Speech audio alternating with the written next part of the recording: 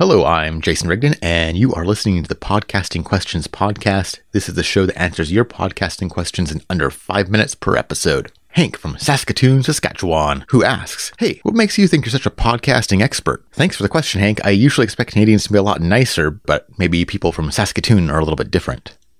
Anyhow, my biggest qualification for being a podcasting expert is the fact that I host a podcasting Q&A show. I've done, including this one, 2 episodes of that show, and I've literally answered a couple of made-up questions. So as you can see, I'm no podcasting expert. I'm just some random guy in Seattle trying to answer fake questions from fake listeners. Someday, I hope to start answering real questions from real listeners, but right now, that's just a dream. And isn't that what podcasting is all about? Podcasting has no gatekeepers. You don't need a degree or to be the world's most renowned expert in your topic.